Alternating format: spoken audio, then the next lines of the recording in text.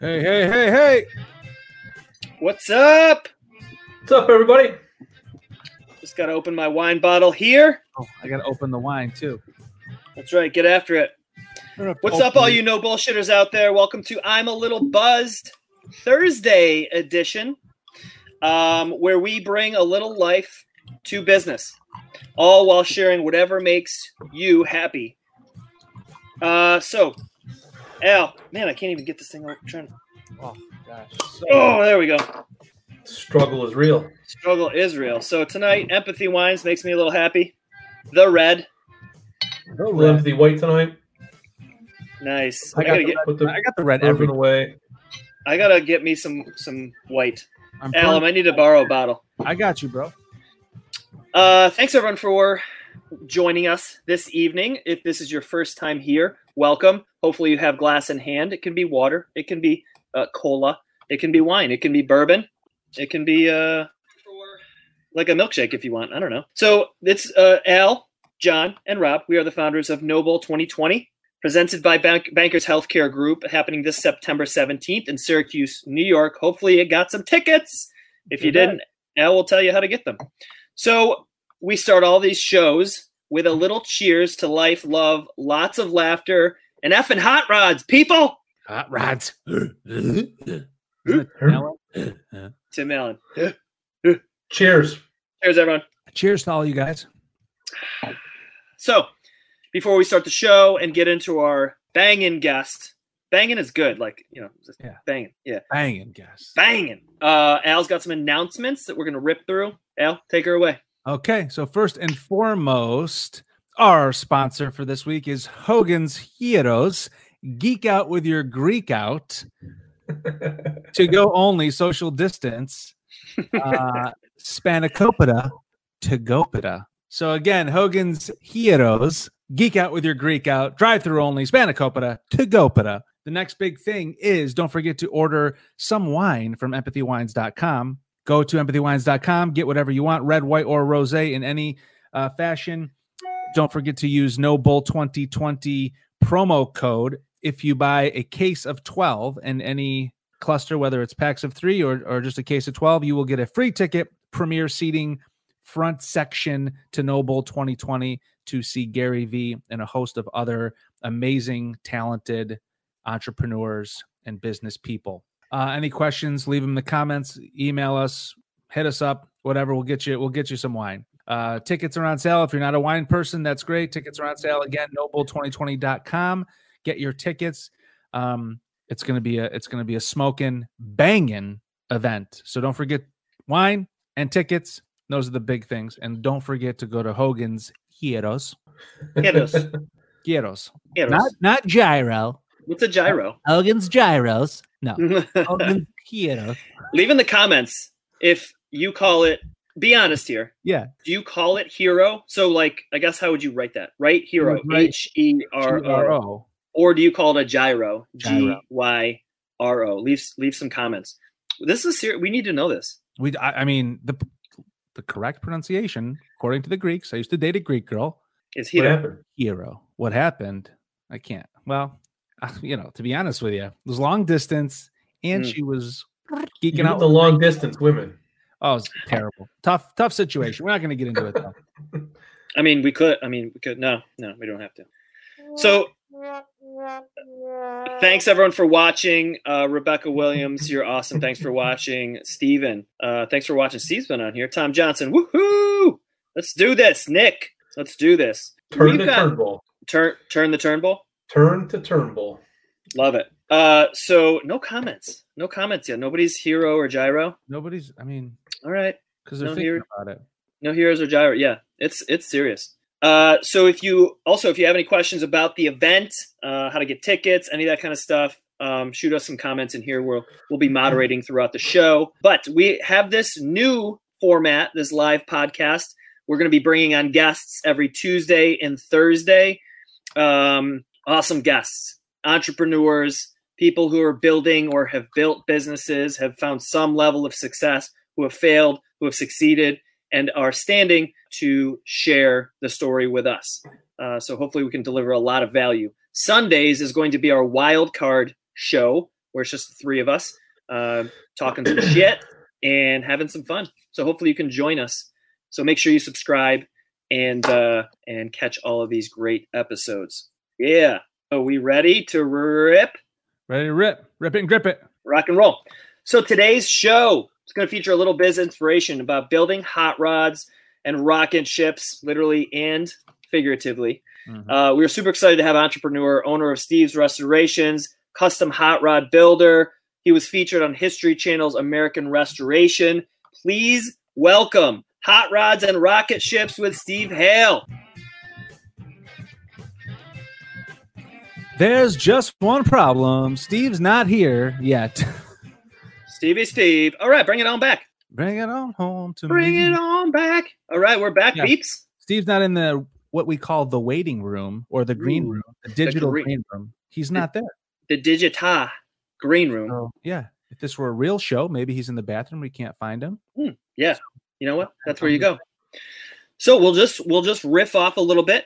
We had a segment that we were going to call My Sediments Exactly, right? So we were planning on doing a little segment. If you watched Tuesday's episode, we did what was it? That's Bullshit. That's bullshit. We can revisit that. We can revisit That's Bullshit. That's Bullshit was basically saying things that people say all the time or do all the time, and it's just bullshit. Like, I'm too busy. I don't have time. Yeah. Yeah. My Sediments Exactly was going to be, we got some new people. Colleen shared the stream. Thanks, Colleen. Appreciate you. Chris. What's up, Chris? My boy, Chris. I haven't seen him in a while. My Sediments Exactly was going to be, what's the saying? My Sentiment Exactly. I still don't know what the hell it is. That's right. So It's exactly, but that's where I was going with this, is that we haven't fleshed the segment out. Right. But the name itself, I believe, is truly where we lost our way, because we're not quite sure if it's called My Sentiment Exactly, or is it My Sediments Exactly?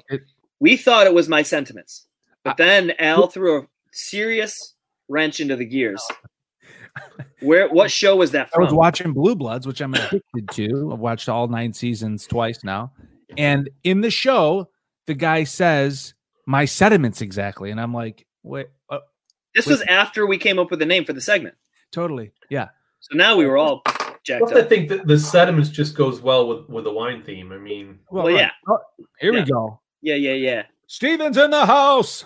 Steve, I'll do it again. So I lost it. Here it is. Please welcome Hot Rods and Rocket Ships with Steve Hale. What's up, guys? boom, Cooking there he on is. What's up, Steve? How you doing? What's up, Sorry brother? I'm late.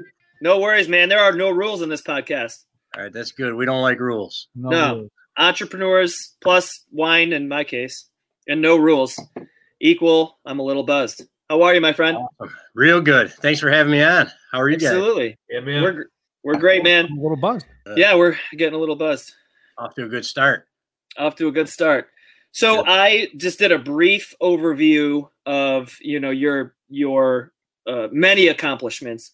So if you wouldn't mind, give us a 2-minute kind of story of where Steve started up to where you are right these days, my friend. Gotcha. Well, it's a little longer than 2 minutes, but we'll break it down.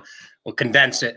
Yeah. So basically, when I was probably 14 or 15 years old, I decided that I wanted to restore a car. I knew nothing about restoring classic cars. And my brother-in-law, who was like 13 years older than me, he was an expert body man. He kind of helped me out and taught me how to do body work. We got a hold of a old Mercury that was a piece of junk. It was like a 55 Mercury, and we restored the thing, and it came out decent. And then it actually caught on fire when we were test driving it. That was kind of that was like the start to that. I was going to say, we finished the Mercury up, and I was probably just turning 16, and we bought a 1960 Jaguar. And then we restored the Jag in my mom's garage at our house. This is when I was in high school. And the next thing you know, my friend's parents started dropping cars off to have body work done on them. And we basically turned the garage at the house into a body shop. And finally, I think my mom probably was sick of having paint fumes going into the kitchen every day. So we decided to try to make it a little, more of a real business. And I moved into my father's barn down the street. We poured a concrete floor and we started doing work. And I was like 17, 18 years old at that point. And then people just started calling from all over the place, and it became, real, like that this needed to turn into an actual business. So we moved into our first actual shop in Marcy. That was like 8,500 square feet in 2006. Oh, wow. And I got an official business license, and we just, we took off from there. And it basically, every step of the way has been a struggle. People look at all the success stories on Instagram and Facebook, and they see the highlight reel of everything, like, wow, Steve had, the American Restoration on History Channel, and they built all these great cars, and they've traveled all over the world, and we have done all that awesome stuff. But it's been a lot of hard work. And honestly, looking back on it, I wouldn't trade any of that, because that's part of the process. And I think when you look at anyone who's really successful in business, they've had a lot of struggles, and it's basically a roller coaster for everybody. That's how you learn. You dive in, and things are tough, and you work through them, and you learn as you go. And I've been super fortunate to have some incredible people working alongside of me, and people that I've met, and connections we've made, and different companies like PPG Paint Company has helped us out tremendously. And that's just one company out of the many. We've had a lot of people helping out. And That's basically key. my goal when I started, pretty much, kind of skipping around here, my older brother was like my idol to me, and I always looked up to him. And he told me, he's like, "You're not going to paint cars. You don't know anything about that." I told him, I said, I'm going to become the best car painter in the world just to prove you wrong. So that was my goal, was always to be the best car painter in the world. And I think I'm getting close to that, but I think it's pretty ignorant to say that I would be, because there's some phenomenally talented people out there who I've become friends with. Some of like the people I've always looked up to, like Charlie Hutton, who painted for Chip Foose and Boyd Coddington. He's an incredible guy. I've got to be friends with. And, so there's people like that, but I feel like our paint work is on the same level with them. And that's, I think that's the reason we've got to be where we are, is that we took so much pride in our work and always made sure that everything came out right. Even if we had to paint a car 3 times to make it perfect and lose money on the job, we still made sure that the work was perfect, and we cared about it and tried to help people and do honest business, all along. And now we've gotten to where we are now in our new shop that's 13,000 square feet. We've got a beautiful showroom and That's awesome. studio and cool offices, and a bunch of stuff like that. So it's been a crazy journey, but It's been a wild ride, huh? Wild ride. That's right. That's awesome. So, Yeah, you mentioned having people, alongside you and partners, and you mentioned vendors and everything. How key is it to have just people around you, right? Like, you can only do so much, and you started out probably doing a lot yourself, or you had other people kind of helping here and there. But how key is that, right? Yeah, it's key. They say it takes a village, and that's right. It's got, my name is on the door. So, people say, oh, it's Steve's Restorations, but I'm very fortunate to have had the different people in my life that have helped me along, whether it be on a project or in business, or just, family support, like my mom, and, just the tremendous amount of people I've had, in my life that have helped me to get to where I am and get, over, each peak and, climb up the top of the mountain, basically. I've been fortunate to have a lot of good people in my life that saw, I guess, the potential in my company or in me and what I wanted to do. And I think that goes with everything. Even like, my arm wrestling, for example, I got to meet and train with some of, the most incredible people on the planet, and we became really good friends, and we help each other out. And that's kind of what it is. Like, that's a perfect example. Arm wrestling is a sport that's done individual. You compete as an individual, but you have to train with a team, and you have to have people that, even your competitors are your friends, and you're training, and you're always constantly making each other better. And I think that's a big part of anything. Steve, What this thing is a self-made person, basically. What movie is this from? Since you just said this, what is this from?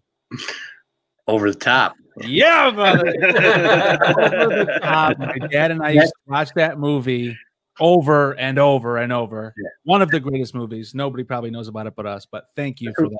That's what we call flipping the switch. Flipping Al just got so excited. I mean, I just was like, did you say arm wrestling? Mhm. Yep. Man, so God bless you. so arm wrestling, that's a whole other thing that you know, you fill your time. I mean, you're an entrepreneur, you're a business owner. Yep. You're hustling.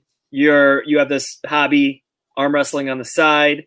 And you're also into fitness, right? And is that sort of part of the arm wrestling? Well, it is. You know, it always has been. I mean, kind of like my goal with painting cars was to be the best car painter in the world, right? That was kind of where that started. Well, I always wanted to be the world champion at arm wrestling, and I kind of like didn't take it super serious, you know, when I first started off. So now the way that I've changed my training around, within the next couple of years, things are going to get really serious for me in the sport. Oh, shit. Super excited about that. He's bringing it. If you go to competition, will you tell us? Oh yeah, I've wanted to see a live arm wrestling competition my entire life, ever since I saw Over the Top. Well, you got. I mean, right here in upstate New York. I mean, Syracuse there's like a big hub. So if you follow CNY Arm Wrestlers, check out the page. I mean, we've got some of the best arm wrestlers in the world are in like the Northeast up here. I mean, you got some huge names, people that are really, really good all around here. So we've got tournaments in Syracuse and Pennsylvania, and you know you'll see them. They're around. Al's going to be. Got to understand that Steve legal? is a fanatic with everything that he does. Right. It's not just about the cars. I mean, Right. tell him about the 3 phases you just finished with your fitness. Right. So yeah. So the fitness thing, basically. So like I was kind of got off track. Arm wrestling, I always trained for it. But I never took my fitness like super seriously. And that all kind of started last year when I discovered 75 Hard. So that's a program that Andy Frisella came up with. He's a super inspirational, very successful business person. He started First Form. It's a supplement company. So this program he developed called 75 Hard, it is designed to build mental toughness. And that's where a lot of people get it confused. I think that it's just like some fitness, challenge or something like that I was doing and that all these people are doing now. It's really not. It's designed to build mental toughness, which is extremely important in any aspect of life, no matter what you're doing. Especially if you're trying to start a business and run a business, because like I was saying, you're going to be on a roller coaster the entire time. So being able to deal with all of those punches, like Sylvester Stallone says, it's not how hard you can hit, it's how hard you can get hit and keep moving. Right. You're giving Al goosebumps all over the place right now. Me think, oh, gosh. And so, I mean, that's what mental toughness is all about. So 75 Hard is a program that develops that. And that's basically, I started, it's when you do the whole program, it's called Live Hard. So there's 75 days where you have to do 2 intense workouts every day, 45-minute workouts. You got to drink a gallon of water, no alcohol, strict diet with no cheat meals, and read 10 pages of like an entrepreneurial or self-development book. And all these things basically build you discipline, and then that creates fortitude and grit. And you basically, like, if you walk by a Reese's peanut butter cup and you want to eat one, you can't eat it. So it's all these things that you're building this discipline and creating mental toughness. So I did the first 75 days, and there's 3 30-day phases that follow that called Live Hard, and that's what I just finished up in April. Wow, made it. Yeah. So was it hard? Was it hard? Well, that's why it's called 75 Hard. Yeah. It's not easy, but I mean, that's the point. That's why, everybody's like, oh, it seems like it's too hard. I mean, the point is that it's supposed to be hard, and get used to doing hard things. Like one of the requirements in the Live Hard phase is that you have to do 5 minutes of an ice cold shower every day. And, you're supposed to get comfortable being uncomfortable. That's kind of like a David Goggins quote. I don't know if you guys follow him or not. Fellas, the sauna might be out. During 75 hard. Yeah.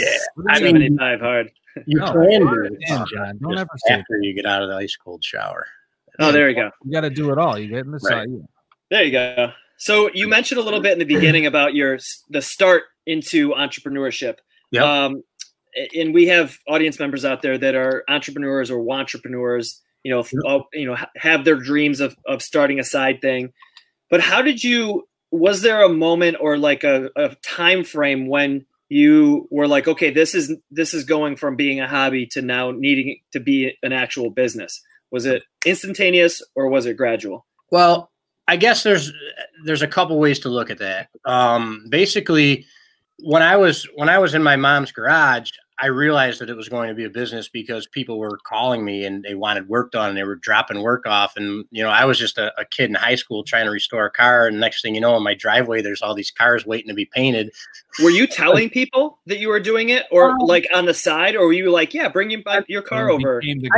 It just kind of happened, it's, and really like my business has been like that too. I mean, it's always been word of mouth. Obviously having the television show was a big help and doing the car shows that we did all over. But just, I think when you take pride in something and you do a good job and you're honest to people, it just more clients are going to come to you. That's just the way that it works. Yeah. I mean, it's definitely challenging to get the level of clientele that we need now. I mean, we're doing, multi-million-dollar vehicles. So it's hard to get that clientele because it's very select. It's not every single person driving around, your regular vehicles. So it's hard to get those clients because it's a much smaller market. But I mean, I think it just started when I was in my garage in high school. People started bringing cars in, and next thing you know, it was like, all right, we need to take this a little bit more serious. But I think that you're never really, I think that truly successful people, I think there's different levels of it, but they're never really satisfied with where they are. So like, I've accomplished a lot and I've done some stuff that, some people won't do their whole life, which is, okay, everybody's got different lives that they want to live. But like what I want, some of the stuff I've done is great, but I've got like all these other levels that I want to go to. It's even like if you have a lot of people have been watching the Michael Jordan stuff right now, if you followed him, you'd know that after he won some of his championships, he went back and trained by himself in the middle of the night. I mean, that was because he wanted to win the next one, so I think that there's always that, or like you hear like Matthew McConaughey say, he's always chasing the next version of himself. So I think that as we grow as, entrepreneurs or people, in whatever line of our life, we always know that there's something that we can do that's better and we can become that next version of ourselves. So what's the most important lesson that you learned like during that? So, right. So you started the actual business. You said you got your business license and you moved in and you started doing it. What's the most important lesson that you've learned over the course of, and still growing your businesses, whether it's the show or the, right. So the most important lesson, that's a tough question because there's been a lot of important lessons, but I would say, I really say I kind of narrowing it down to two in my head right now. I mean, I would say the one that sticks out the most is that you can't usually right when you feel like everything is falling apart, when you're ready to give up, that's when things always happen and go to the next level. I remember when we got the American Restoration deal with History Channel, I had been trying to get that show for like 6 years. We went to Las Vegas and we met with them, and I went out there twice actually. Then we called them, we made contracts, and then we didn't hear from the network for like 2 years. Then they called me again, and at that point, business was tough because it was hard to get the clients we needed. Still, we were still struggling with that, and I had always been very adamant that our work had to be perfect no matter what it cost. So if we had a job that needed to be done in X amount of time in order to make a profit, and I had other stuff that I wanted to be done on the job, I would do it and, come out of it in the negative on a job just because I cared that much about the work. So it was always hard, from a business standpoint, because the work is so difficult and getting the staff is so difficult. The people that can do it, it's, it takes very talented people and it takes clients to understand. So I was in a really low point, and, at that point I was like, screw it, I'm giving up. I've had enough of this. And then like 10 minutes, I get the call from History Channel and they're like, hey, we want you to do the show. And at that point I was like so discouraged. I'm like, screw it, I'm done, call me later. And we actually didn't talk for a little while. And then they called me back and they're like, we really want you to do the show, so then we started talking about it more, and I'm glad that I didn't give up. So I would say probably the number one lesson is that, when you're just about to reach that summit, sometimes, it gets kind of cloudy, but if you keep And I put the link to that show in the comments here. So anybody who's watching, in the comments, I put the YouTube link to the American Restoration spot. So go check it out. Yeah. And so you mentioned that it's darkest before the dawn, right? A lot of times, and couldn't agree with that more. I've failed at a couple of businesses and succeeded at a couple, or at least so far, and have covered that a lot. Do you have any stories? You just sort of shared one, but do you have any stories of like, and maybe that was it, a huge failure that turned into a huge success, or even small, Yeah. I mean, I think they're all along the way, and every job that you do, you have these minor failures, and you have to keep going on. But that was definitely a big one. I mean, I guess another one would be when I was at my first real shop, we'll call it, in Marcy. This was from 2006 to 2011. It was, we did a ton of work out of there. I mean, it was like we would work for. There was a couple jobs that we didn't sleep for 3 days straight. I mean, like I was in the paint booth in a paint suit for 3 days without stopping. And I'd feel like a zombie at the end of those days, but we did so much work. I mean, we did some incredible stuff. So at the end of being in that shop in Marcy, it was kind of like one of those times where it was like, I worked so hard. I painted like thousands of vehicles, and, the money just wasn't there. And I was sick and tired of being broke. And I was sick of working like, 120-hour weeks and not getting anything out of it. Even though I was getting things out, I was building, a network of people and skills and learning and so on and so forth. But in my mind, it was really discouraging because the bills kept adding up, and it was like, I just would like to be able to like use my debit card and not have to worry about it not going through, So like we closed the shop down, and I actually moved out. I put all my stuff in my brother's tractor trailer, and it was kind of discouraging because at that point, my brother is the one who I told I was going to become the best car painter in the world. And it was like, hey, let me call him up and borrow his tractor trailer so I can put all my tools in it because, my business isn't going to work. And so that was a really discouraging and depressing time. And then when I had all my stuff back at my mother's house at that point, now, a really good friend of mine now, we became really good friends, and client who I didn't know at the time called me up, and he was like, hey, listen, I got this car and I need it restored. And I called like 30 people, and I don't want any of them to do it. I want you to do it. I know you don't have a shop right now, but find yourself a shop and let's get freaking going. So, so he called me up, and I moved into like a little 2-bay shop, and it was a mess. We started from like, zero again. And in that shop, that little 2-bay shop, we did a ton of work for the next couple of years. Like I cranked out a bunch of projects. It was awesome. And then at the same time started restoring this building that we're in now, and moved in here in 2012, end of 2012. So there was like that year-ish, 2-year period where it was just like, screw it, but then we moved into this shop, and then we got the TV deal, and we had an open house party with like 500 people, and PPG brought their tractor trailer in, and we had a live band come, and it was like, all right, everything's going to work out. But, and then since then we've done some more incredible jobs and had our work featured all over the world. And it's, but it's always a fight, and you always have to stay in that. But I would say that's probably one of those stories like that. Yeah. So are you taking projects? You just, I guess, mentioned it, but are you taking projects from all over the world or all over the country? Oh yeah. Yeah. I mean, we always have done that. I mean, right now we've got a 58 Studebaker truck in here that's from Alaska. Super great guy, really good friend of mine, good client. He shipped it on a boat from Anchorage to Washington State, and then a truck from there to here. That's awesome. We did another international pickup truck for a client in San Diego. That's over there now. Another really good guy.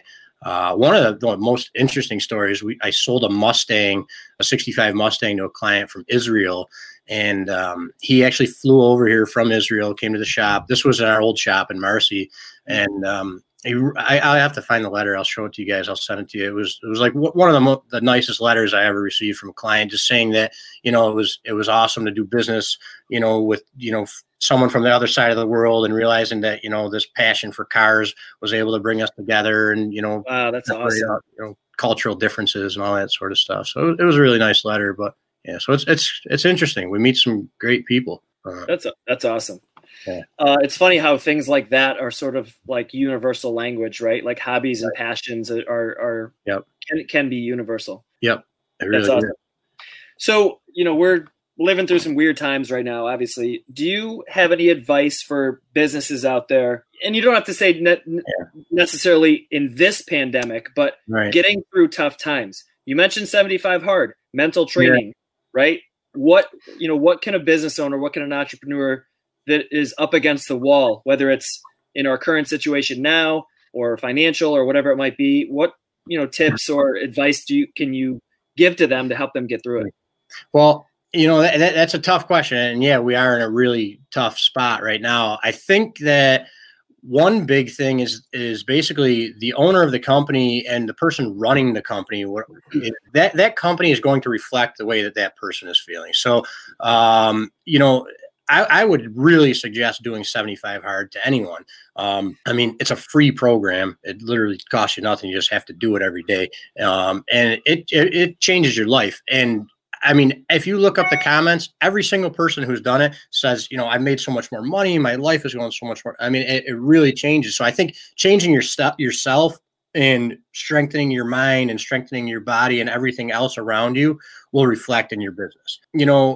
It's really tough. I mean, some people are, forced to stay shut right now. And I mean, it's hard to give someone that advice for what do you do if you can't open your doors. I mean, it's crazy. I mean, I hope my hopes for this whole coronavirus situation is that we can all come out of it together more so than divided like we have been for so long, and people will appreciate each other so much, like in the sense of when we hang out with our friends and family, everybody's looking at their phones all the time. Now maybe we'll appreciate being with each other.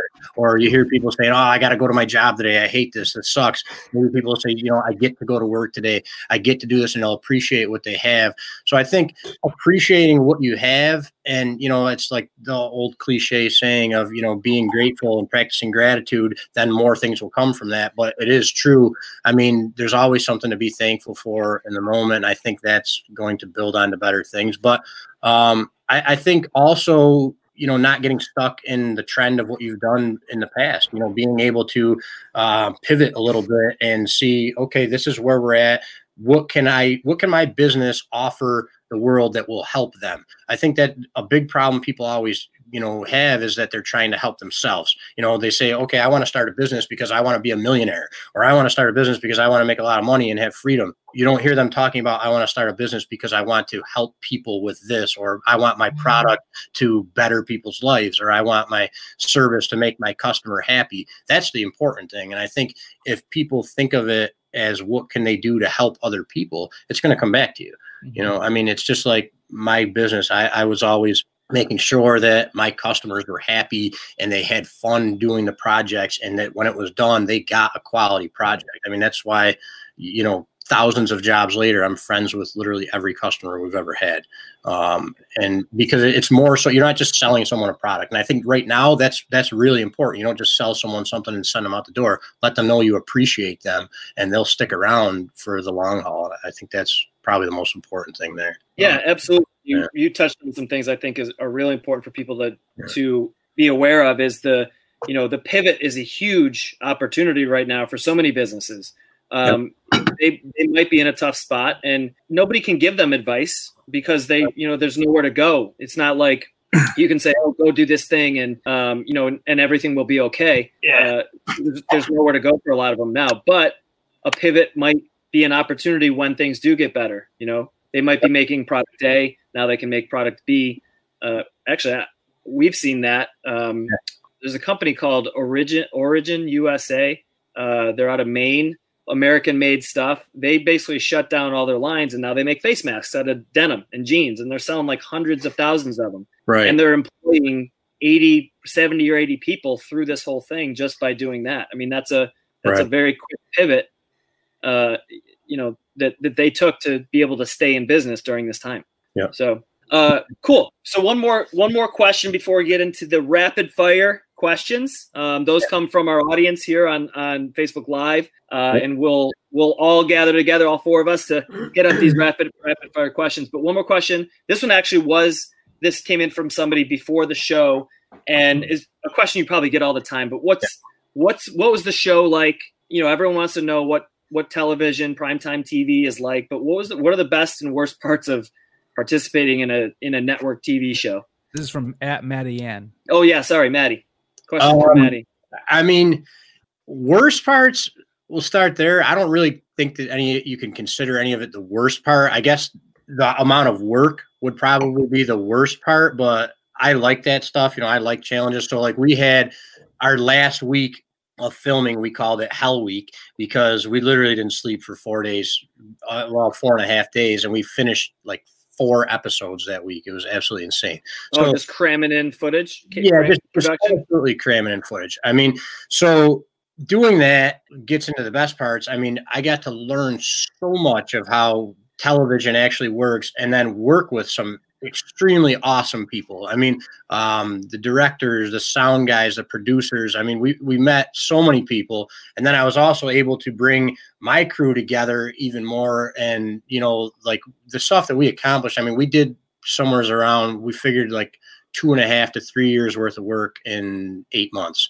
So it was insane. But being able to lead a crew to do that and, you know, have everything filmed and have that crew working with you and, you know, in harmony basically is a really awesome feeling. But more so than that, probably the best feeling of the whole thing was just making people happy. I mean, we got emails from people all over the world. We had fans come to the shop from Mexico. I mean, they drove all the way here just to take pictures with us. I mean, we would get to the shop. There'd be somebody in the driveway sleeping in their car. We had a guy come from Chicago and sleep in the driveway just to take pictures with us, you know. And we had another man come with his son who was he was disabled, the son, and you know, super nice kid, but he lived for our show, and we were like heroes to this kid. When he met us, I mean, he was in tears. It was like he just met, like, you know, heroes from movies, and you know, they came in the shop and we took them for rides in the car and, you know, sign autographs. But that feeling of being able to do that for people and make other people happy like that is a great feeling. It's got to be exhilarating for sure. Totally awesome. Yeah. All right, fellas, and Steve, if you got some tea, I saw a tea bag hanging out of your thing. Yeah. Now is the time. We'll do a quick cheers with everybody out there. Cheers. We're going to take a sip, and then we're going to get into some rapid fire questions. So everyone who has a question for Steve, Al, Rob, myself, all 4 of us, pop them in the comments. We'll spend 10, 15 minutes rattling these things off before we say goodbye. Awesome. The better. All right, you guys ready? Ready. All right, Steve, you're going to be up first. Here we go. Okay. Question comes in from Lindsay. How have you let living in a small town lead you to feeling distanced or cut off from people or certain customers? Just curious to know how you've pursued more opportunities, and what advice would you have for others in making connections that have small businesses in smaller rural towns? Well, I would say that being from a small town is one of my strengths more so than a weakness. I've got connections all over the world, and it's awesome. But the people in my hometown, I mean, I'm so thankful and grateful to have the support that I have. And like I said before, you know, there's no such thing as a self-made person. And the connections I have in a small town, I am very, very thankful and grateful for them. And I've always tried, like when we had the TV show, I tried to get as many local businesses on as I could to try to promote what they were doing. And I think that that's really important, to never forget where you come from. And, you know, it's kind of sad when you see some people that are, you know, they get to a level of fame or success and they kind of forget that. And that's something I've always made very adamant I never would do. Because it's very important to always remember who brought you to the dance, per se. Sure is. Love it. Al? Boy. Have we all lived? We've all grown up in small towns, right? Al, where'd you grow up? Here. Oh, Syracuse. That's a small town. You know, I don't know. I think, you know, I'm sometimes torn on this. Like sometimes I think it's good to be a big fish in a small pond. Yeah.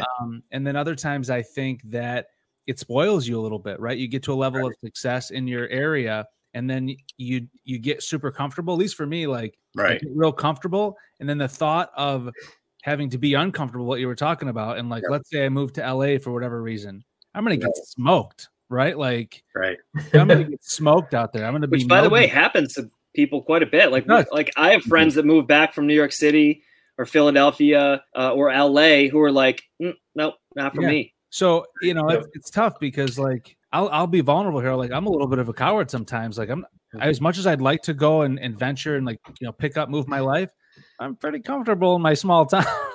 Right. You know, so there's that. Yeah. John? Yeah. I think you just have to take stock in who you are, like your personality, right? Like, if you're a super social person, then, and you have big aspirations for something that a big city would offer better than a rural one, then you should move to the city and you should do it. But if you're looking for advice, like, how do you sort of, you know, make it and make connections in a rural town in order to grow something outside of that town, like, it's just going to be an uphill battle for the most part, right? Like, Steve, you've done it, you know, but you've done it in an industry that people are willing to spend the money to, you know, to get the best work done. You know, in my industry, in marketing, like, good thing we're in digital marketing because the locality doesn't matter. But another industry, you know, you might not, like, you know, a restaurant you can open in a small town. You can, you're much more likely to get swallowed in a New York City than Chris Biley we had on Tuesday. You know, he's finding a crazy amount of success here locally because he's got really unique restaurants here. But in New York City, there's a lot of them. So, I think a lot of that also has to do with who you are and the kind of work that you're producing. I mean, you know, it's just like people say, oh, well, you know, money changes people, for example, but really it just highlights who you are. I think, you know, if you're a bad person before, you know, people just might not notice as much. When you have more power or influence, people notice that more. So I think if you're a good person and you're doing good work, you know, the more successful you get as you build it, that'll just grow and people see that. So if you move to a big city, it might suck at first, it might be hard, but as people start realizing who you are and what you do, that word of mouth will grow and you'll just, you know, become the bigger fish in that bigger pond. I think, you know, it's like when you see a goldfish in a tank, they get so big, but once you put them into something else, then they do get bigger. So, you know, people adapt to their societies, but you can be a big fish in a small town still. I mean, there's a lot of, you know, super famous people that don't all live in Hollywood and in gigantic mansions. Some of them got cool houses in small towns too. So little tiny houses, Al? Yeah. That's a rabbit hole. Watch last episode. I like small things. I like little tiny things. It's weird. So for me, you know, I grew up in the country, 2-acre parcel of land. We literally lived on that same parcel of land next door to my grandparents, which was a huge blessing growing up. My grandfather was a farmer, then became a postmaster, and then after he retired, the farmer and him came back out. We had giant gardens and stuff on the property, and graduating class was 74 people. Then turned and left and went to a very small SUNY school. And then when I got into business for myself, I'm like, you know, all right, if we can't find the resources that we need locally, you need to go and research where you can get those resources.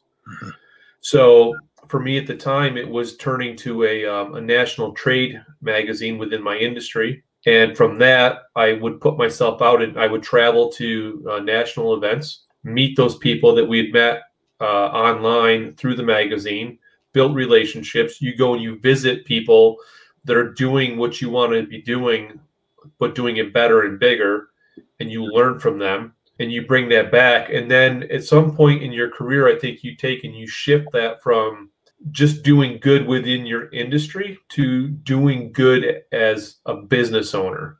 And from there, you know, the small town situation keeps us humble. And you just be able to, there's great value in being able to carry on a conversation with people, regardless of what their position is in the public or in business or anything like that. And soon you become a great connector of people. And through that, the learning process just continues and rolls on. So cool. Next question, short one here. Al, I'm going to start with you. Favorite superhero? Batman, no question about it. Next, Johnny. John?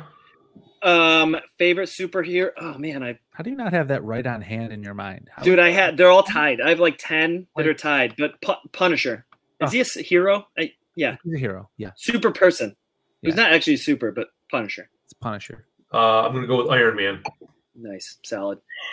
It's a tough Steve? one. We're talking fake people, superheroes, cartoons, or we're talking real? No limits, whatever you want. Nope. No rules. I got a few. I would say I like Jesus. Oh yeah, bro. The superest. Wolverine, pretty badass too. My older brother and myself. Fair. Noted. Duly noted. Yeah. All right. Next question comes from Roger. John, what's the strangest thing you've ever eaten? I went on a cruise one time, and they had a survival. What's it called? Survival? No. What's that show called on an island? Survivor. Survivor? Yeah, they had like a Survivor competition, and the last thing was I had to eat a plate. It was full of raw calamari, chocolate ice cream, cold noodles, a fish head, and some other stuff in there, all mixed in. So that was the weirdest combination of foods I've ever eaten. I can't top that. Weirdest thing for me was probably like a chocolate covered cricket. Oh, Nothing too crazy. High in protein. Steve? The weirdest thing I've ever eaten. That's a tough one. I eat a lot of weird stuff. Well, recently for the last 65 days, I've been vegan. So that's been weird for me. That's part of this program I'm doing, and we're going to document it all. But that's actually been pretty good and super interesting. But I don't think that's really the weirdest. I mean, I'd eat like gigantic steaks, like I had like my picture taken on like one of those, they put you on a saddle and put your picture on the wall for eating a giant steak. So I ate that with like 2 sides, a cheesecake, and like a ton of other stuff one night. That was probably, it wasn't weird, but it was like 10 meals in one. I mean, 10 meals in one is weird for most people. Yeah. Maybe that's Most your people next can't thing. reach Maybe that. that's your next in Right. comparative eating. Maybe that's your next There you go. conquer, right? Of eating. Yeah. Mine is chicken gizzards. To this day, I still don't know what they are. But my aunt used to make chicken gizzards, and my dad loved them. So I was like, wanted to be like him. So I was like, yeah, I'll try them. Chicken gizzards. Yeah. Cool. All right. Bia asked, what's the first thing you do when you get up in the morning?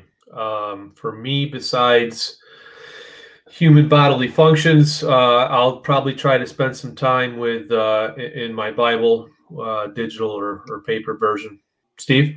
That's a tough one for me. I'm kind of working on a new program that I'm doing. I think the first thing I'm going to do in the morning every day is play a half hour of music, whether it be piano or guitar, because that like just completely changes my whole mindset and the way that I feel about the day. I feel like, okay, I can go on with this. Like that's like I've been playing now for 3 years. It's one of my huge goals is to be able to perform live music. But when I'm playing music, I feel good about myself. So I think that's going to become like the first thing I do every day going forward here for at least the next 30 days. Al, I just want you to like pull your sleeve up and like pull a flute out of your. Steve, Al is a fantastic saxophone player. Talking right to my heart. Dude, I want to learn how to play the sax bad. Dude, it's right after this show. We'll chit chat for a little bit. It's happening. You're going to play every morning, and I'm setting up a gig for 2 months from now, and you'll be playing live. Do it on Facebook Live. Yeah, I'll watch. 6 months from now, setting up a bar gig. You and I, we're going to go do it. Perfect. What are you thinking, like Carnegie Hall or something? Wherever you want. Madison Square Garden. We're coming. Yeah, there you go. Let's get Madison Square Garden back open. Sold out. I like it. What's the next question? What did we answer? Did everybody answer? Did you answer, Al? I don't know. Did I? I don't even remember what the question was. Jazzed up about the music. Who cares about my answer? All right, let's go on. Yep. Steve, back to you. What was the last film you watched? Last film I watched. Well, I just started watching the Michael Jordan documentary on Netflix, but I didn't watch the whole thing yet, so that wouldn't really count. You know what I watched? The last film I watched was Davy Crockett on Disney Plus. Davy, I used to love him. Dude, what a super original badass guy. Yeah, he was like the original badass of our country, and like with everything that's going on right now, it's just a super interesting story. There's two different ones. He's got the one of the Battle of the River Pirates, and then Davy Crockett, just the story of the King of the Wild Frontier. But that was a good movie. I would definitely recommend watching both of those. Disney Plus. Cool. Al? Was it last movie? Sorry to clarify. Last movie you watched? What was the last film you watched? Is the question. From Okay. Giselle. Okay. Actually, no. I'm sorry. You know what? The last film I watched was Tommy Boy. Oh, Just when I thought you couldn't top it, you just did. better and better. Right before Tommy Boy. Gosh, what a beautiful episode this was. Al, you're staying up till Top 4 Tommy o'clock in Boy, the morning. are you kidding me? I stay up till 4 in the morning every So day. what are you watching? What's the last one? Last one I watched was Iron Man 3. All right, cool. John? Rob, you go because I got to think. The Irishman. Oh, cool. It was like 3 hours long, but it was so cool to see all the guys back together again. Mm-hmm. The gang. All the gang. So I have a number one. My like relaxed time is at night, and I watch a movie or like a show every night, like late, like Al, up until like 2 o'clock in the morning. And I do work on my laptop at the same time. Cousin of Death for me. I just can't stand it. But the last, and I've been watching shows a lot, which is why I can't remember the movie. So I'm like right now I'm watching The Sopranos again. So the last movie, Skip. I can't even remember. Skip. All right, next question. We're back to food again. One food that you could never give up. Jesus. God. Cheez-Its. No. Cheez-Its, thank God. Sure, I'll go with it. Cheez-Its. That's good. Whatever. That's Biley's answer. Cheez-Its. Yeah, Cheez-Its. John? Probably eggs. Popcorn. No. Big It jump. used to be eggs. It used to be eggs, but popcorn is like my new like daily jam. I actually eat it while I'm watching The Sopranos and doing work at night. Nice. I'm gonna say cheese. It's Just plain, just cheese. No no low sodium, no low fat. Cheese. Now you're a cheese guy. Cheese. No ifs, ands, or buts about it. Steve's like, Steve? you guys are pigs. You're not mentally strong at all. No. Suck. He's suck, gonna go Steve. super like direct like water. Yeah. So water was actually my answer because 75 hard. There was like 5, like my grandma's recipe of cookies, grandma cookies we call them, crazy vanilla ice cream, cheesecake, all that stuff. I could have never gave that up, but I had to for 75 hard. And the last, so like it was like day 73. My aunt comes over to my house, bakes 300 of those grandma cookies, and left them there. So the whole shop, the whole house, everything. She's like, I gotta go. For like the last 3 days of that 75 hours, the worst thing ever. But I know now that I could give up whatever, which is crazy because a year ago I would have thought no way I would have been able to give up those cookies. But now probably just water because I think eventually you die if you don't drink water. I like this question. I know, right? Yeah. I like this question from Carly Marie. This is a good one. What makes you get up every day to do it all over again? Yep, that's where I was heading next. Good question. John, it's up to you first. My family.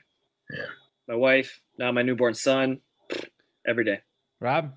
Yep, same. Got too many people. It's family.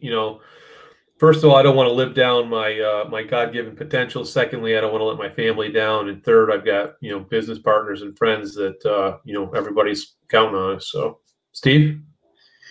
Yeah, I would say it's very similar. Along those lines. I feel like I've been very blessed to have the life that I have, and I think that I have a very big responsibility to fulfill that. I think that I have a lot of potential, and I need to develop that to the highest level possible. And in doing that, it's going to help all of the people around me that depend on me and that look up to me. And I think it's really important for me to do that for them.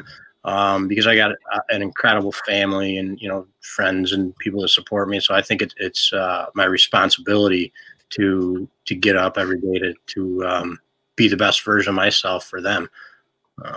So yeah, I would say that. Valid. Amen. And winning is a big one, whatever it is, I like competing. So that's why I'm really looking forward to getting back into arm wrestling here. So that's a big motivator, but the first one is the main answer. Nice. For me, it's just gratitude that I'm alive and healthy, and it's another day. Let's do it. Yeah. That's it. All right, last question. Super fast. I'm going to start with you, Al. What's your dream car? A Mercedes. I love Mercedes. I can't help it. I don't care about I didn't grow up around like classic cars. I just love Mercedes. I had a few of them and then I didn't, and I can't wait to get back to that. And this is from Sarah Beth, by the way. John? If I were to go classic cars, probably a tie between a 57 Chevy and a Chevelle. I'm not a big car guy either, but like my dad had a 57 Chevy like back in the day, and I just remember him telling stories about it, and so that just kind of nostalgia stuck with me. Chevelles are just badass. Yeah, one of those two. Aston Martin. Ooh, went freaking. What? Like James a brand Bond. new one, Rob? What's that, Steve? Like a brand new one, or what are you thinking? Yeah, that within the last few years, they really, with all the James Bond stuff, they've really put out some really sweet rides. Yeah, I've got one posted. We don't have time to get into it, but I'll pull it up and I'll send it to you. Awesome. And how about you, Steve? Your last answer, last question. So my dream car is always the next car that I'm going to build. I've Keeps got you hungry, right? That's right. So, but aside from that, I am planning on one of my big goals is to purchase back some of the key projects that we've done over the years, and I want to build a collection of those. So there's like 4 or 5 of like my ultimate dream cars in there that we've already done. And aside from the cars that I've built, I'd say probably like a brand new Ford GT. Those are freaking awesome. And, probably I'd like to get like an 86 Ferrari Testarossa just because that was the year I was born. It's not the best Ferrari, but it's pretty cool. A little nostalgia, right? Like a little nostalgia, but some of the new supercars are awesome. I mean, any of those new Bugattis or, probably the Ford GT though, I would say, or an Eleanor Mustang too. It's tough. I think just picking ones. That's not straight Fast and the Furious. Well, you got to have a big garage, have more than one. Yeah. I mean, shit. What years? You got 13,000 square feet now. Yeah, although that's filled with work. So filled with work, but something that's going to be filled with a collection. That's going to be awesome. So. Well, Steve, man, this has been a real pleasure. If anybody has any questions for you, because there's more questions popping through right now. But if anybody has any questions for you, number 1, where can they contact you? And number 2, what's next for Steve? What's next for Steve's Restorations? What do you got coming? So two-parter. Where can they contact you? What's next? So you can contact me. Instagram is at Steve's Restorations, plural. You can get me on there. You can get me on Facebook, Steve Hale, or Steve's Restorations and Hot Rods. And, shop, email, all that. But that's the easiest social media. And what's coming up next, we've got some super exciting stuff coming up. So basically, we haven't officially announced it yet, but we'll give you a little bit of a preview. Oh, is this like the first official global announcement? Yeah, you could call it that. Heard it here first. No Bull Crew.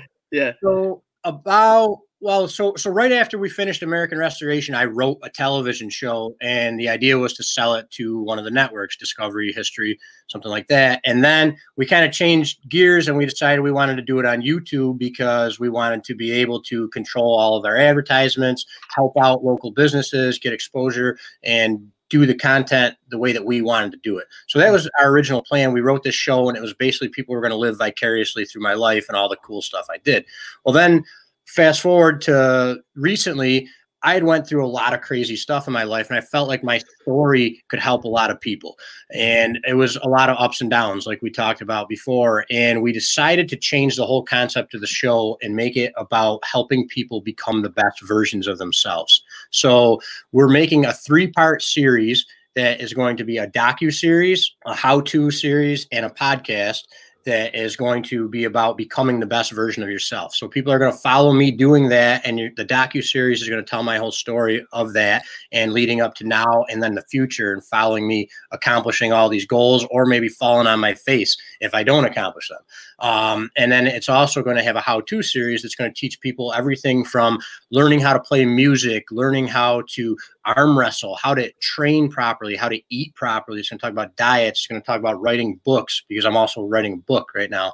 It's going to talk about how to restore cars, how to paint. There's going to be a ton of really good information for airbrushing and custom cars and restoring cars and being in the shop, in the how-to series. And then on the podcast, we're going to interview super successful people with interesting stories, whether it be musicians or business people or celebrities, anyone, athletes, anyone who has gone through some hard stuff and overcame it to, accomplish their goals. And basically, once people listen to this and watch an episode, they'll have tools that they can put in their own toolbox, basically, to do the same for their life, whatever their goals may be. So the whole series is going to be called A Wild Ride.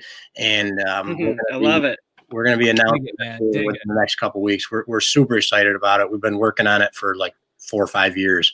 And we're thinking it's going to, reach the entire world, and we're looking forward to it in a big way. That's badass, man. Yeah. Steve, thank you so much. Cheers to you. Cheers to your success, and cheers to your future success. Appreciate you, man. Guys. Thanks for having me. I appreciate it.